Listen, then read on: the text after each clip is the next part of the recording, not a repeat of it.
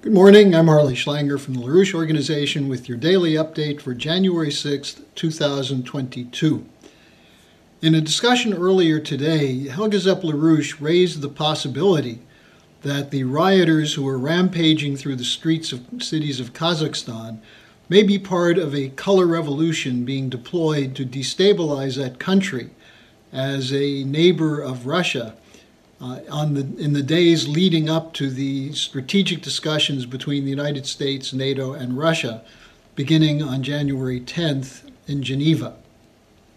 We don't have evidence for sure to back this up, although all of the empirical evidence seems to point toward that, including the role of George Soros and non-governmental organizations involved in funding groups that are involved, the targeting of a government using something that's popular, that is the increase in gasoline costs, as an excuse to riot, to loot, and to trash government buildings and set fires.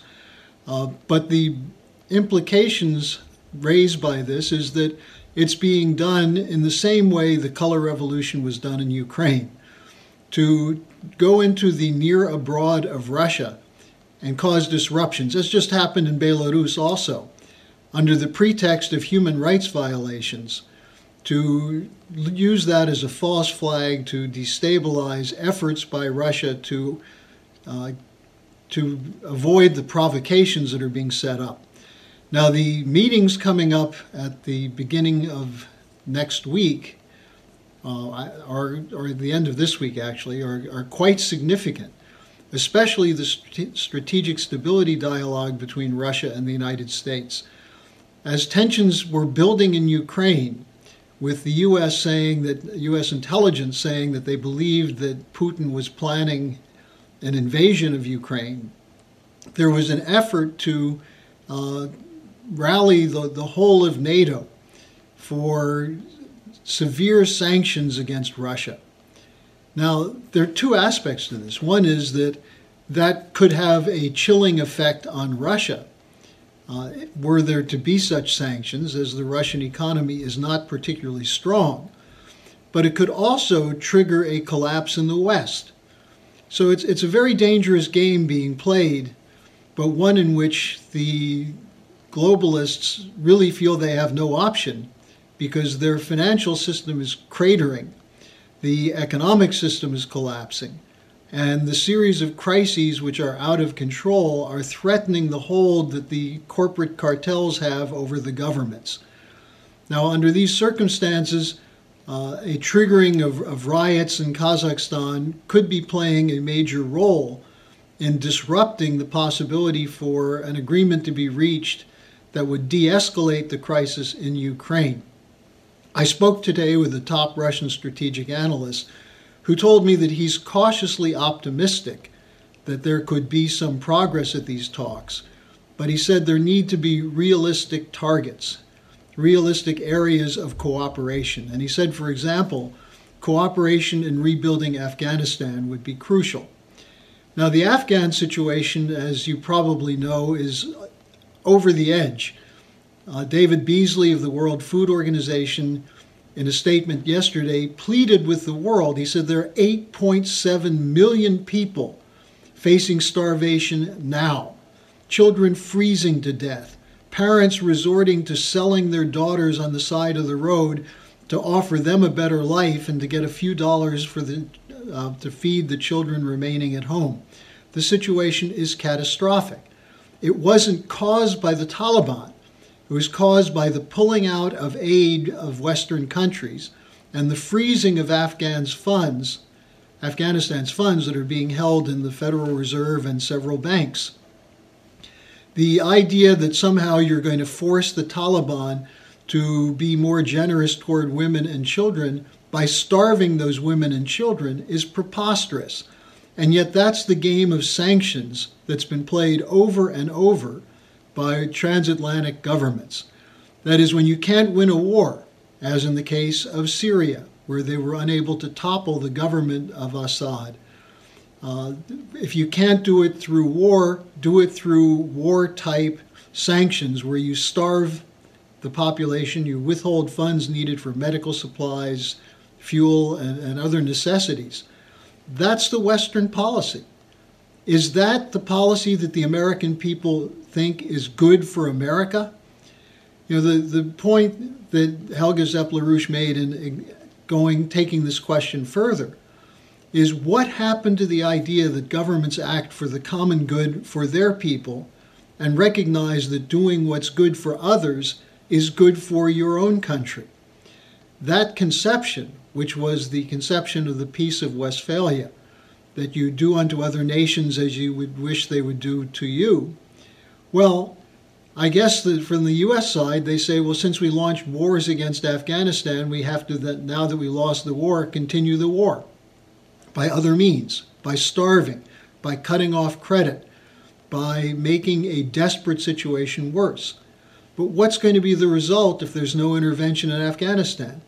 A refugee crisis spilling over into the entire area of Central Asia, but also a radicalization of the population, which is already affected by Islamic fundamentalists. And I'm not talking about the Taliban now. I'm talking about the ISIS and Al-Qaeda type groups that will then go around and say your children are being starved by the infidels of the West.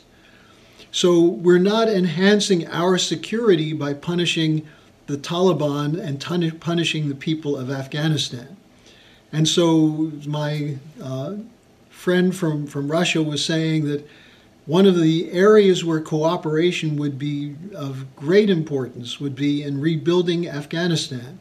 He said there's no real contention there right now between East and West. And this is a case where good intentions would go a long way toward creating the basis of trust for further cooperation.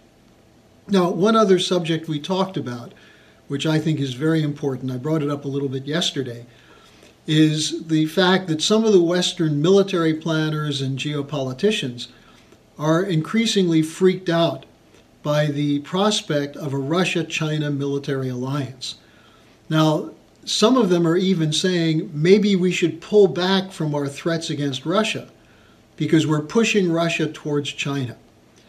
Well, that's the way geopoliticians think.